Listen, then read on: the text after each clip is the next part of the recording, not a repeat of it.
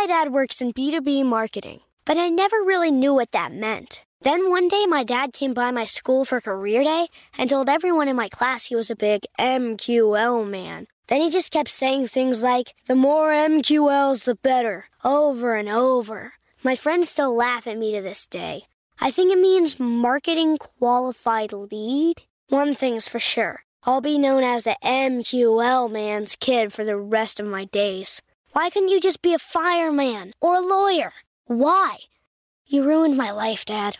Not everyone gets B2B, but LinkedIn has the people who do. And with ads on LinkedIn, you'll be able to reach people based on job title, industry, likelihood to buy, and more. Start converting your B2B audience into high-quality leads today. We'll even give you a $100 credit on your next ad campaign. Go to linkedin.com/customer to claim your credit. That's linkedin.com/customer. Terms and conditions apply. LinkedIn, the place to be, to be. Welcome to Before Breakfast, a production of iHeartRadio. Good morning. This is Laura. Welcome to the Before Breakfast podcast.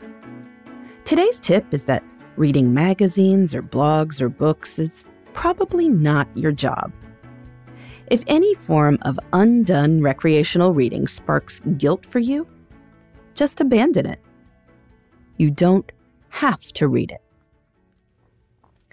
I hear from a lot of people about how they use their time and how they feel about their time. People with demanding careers and personal lives sometimes report feeling behind because they have unread books, unread magazines, and blog posts hanging over their heads. They feel pressured to get caught up on their reading.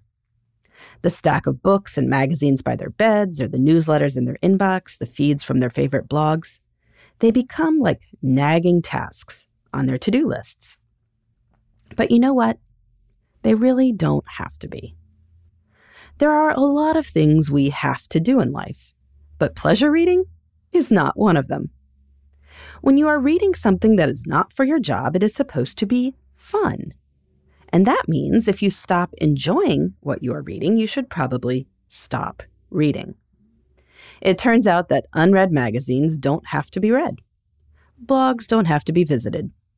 Newsletters can be deleted unopened. Books can be returned to the library even if you've never cracked them open.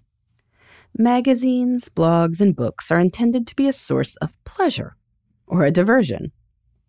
So if undone reading makes you feel guilty, you need to find a way to remove it from your personal list of expectations as soon as possible.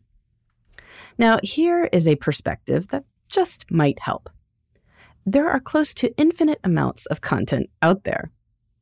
You are only one person with exactly 24 hours a day, no more.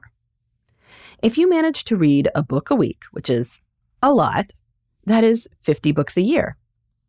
If you are going to live for 40 more years, that is only 2,000 more books in your life. There are generally more books than that in even the smallest of branch libraries. You are never going to get through all of it, let alone all the blog posts, magazines, or, dare we say it, podcast episodes out there. Now, I know that is one thing to know rationally. That doesn't change that many people feel the weight of their own unmet expectations. I mean, you really do like The Economist. Hey, so do I. You would, in theory, like to read it cover to cover. To say nothing of all the amazing novels and helpful blog posts and, yes, podcasts out there. So that leaves the question, if you do feel guilty when you see unconsumed material piling up, what should you do? Well, if you have the space for physical things here, one option is to just let it pile up and accept that there will be a big pile there, waiting for you to glean the finest bits during a future time when you might create a little more availability. Whenever we go on vacation, my husband and I take a stack of about a dozen issues of The Economist with us and plow through them. You can then do a purge every few months or so, dumping anything that is more than a few months old. If there was a really important article for your industry or that mentioned your company, guess what? Somebody would have told you about it. You might carve out a few hours on a weekend to peruse the unread pile and read anything you are particularly drawn to. One story per issue should do it. If nothing looks good on the cover, well, into the recycling bin it goes. Then you can also consider whether you might be better off unsubscribing to things. If you don't seem to read an email newsletter anymore, well, go ahead and get off the list. If a particular magazine never quite catches your eye when it comes, or it constitutes most of the bulk in that unread pile, well, maybe better to let it go. If you find yourself continually putting off starting a book, give it to someone else. If you desperately need to read it in the future, I'm guessing you could get it back, or you could buy it again. And much as I love book clubs, if you don't really enjoy having to read books, go find a bridge club or a running group, or a book club where no one actually reads the book and you just drink wine. No judgments from me. Few kids like homework, and guess what? Few adults do either. So when something that is supposed to feel like pleasure starts feeling like homework, or even just a source of guilt, dispatch it. Pleasure reading is supposed to be about pleasure, which means a lot of it is to some degree interchangeable for that purpose after a while. The pleasure is the point, not the content of the particular article itself. You probably won't know what you are missing, and you will be just as happy reading some future magazine article that comes in as you would be reading one in the pile. A magazine spread featuring a gorgeous garden, or let's say an article about innovations in business class seats on planes. Both can be interesting when you've got some downtime. So it doesn't really matter if you read one or the other. Your favorite blogger will probably keep posting, and if you find yourself with a little extra time some night, you can go back through and read what you missed. Or not.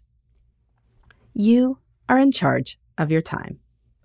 So fill it with experiences you value and enjoy. No need to feel guilty about this.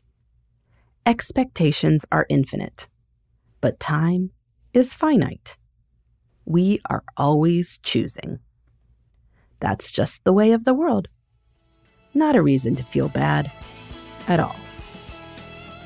In the meantime, this is Laura. Thanks for listening. And here's to making the most of our time.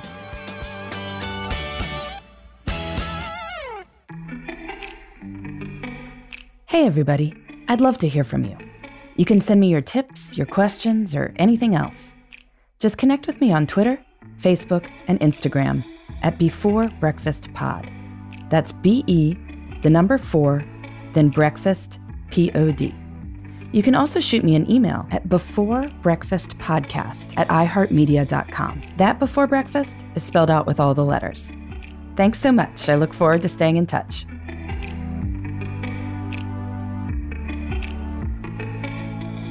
Before Breakfast is a production of iHeartRadio. For more podcasts from iHeartRadio, visit the iHeartRadio app, Apple Podcasts, or wherever you listen to your favorite shows.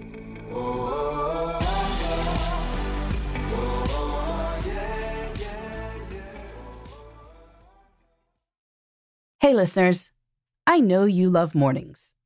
And with nearly 300 beaches in Puerto Rico, each one is a reason to wake up early and catch a picture-perfect sunrise.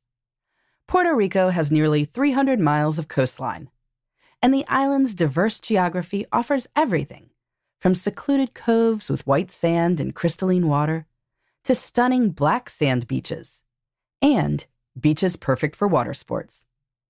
No passport required for U.S. citizens and permanent residents. Learn more and plan your trip at discoverpuertorico.com.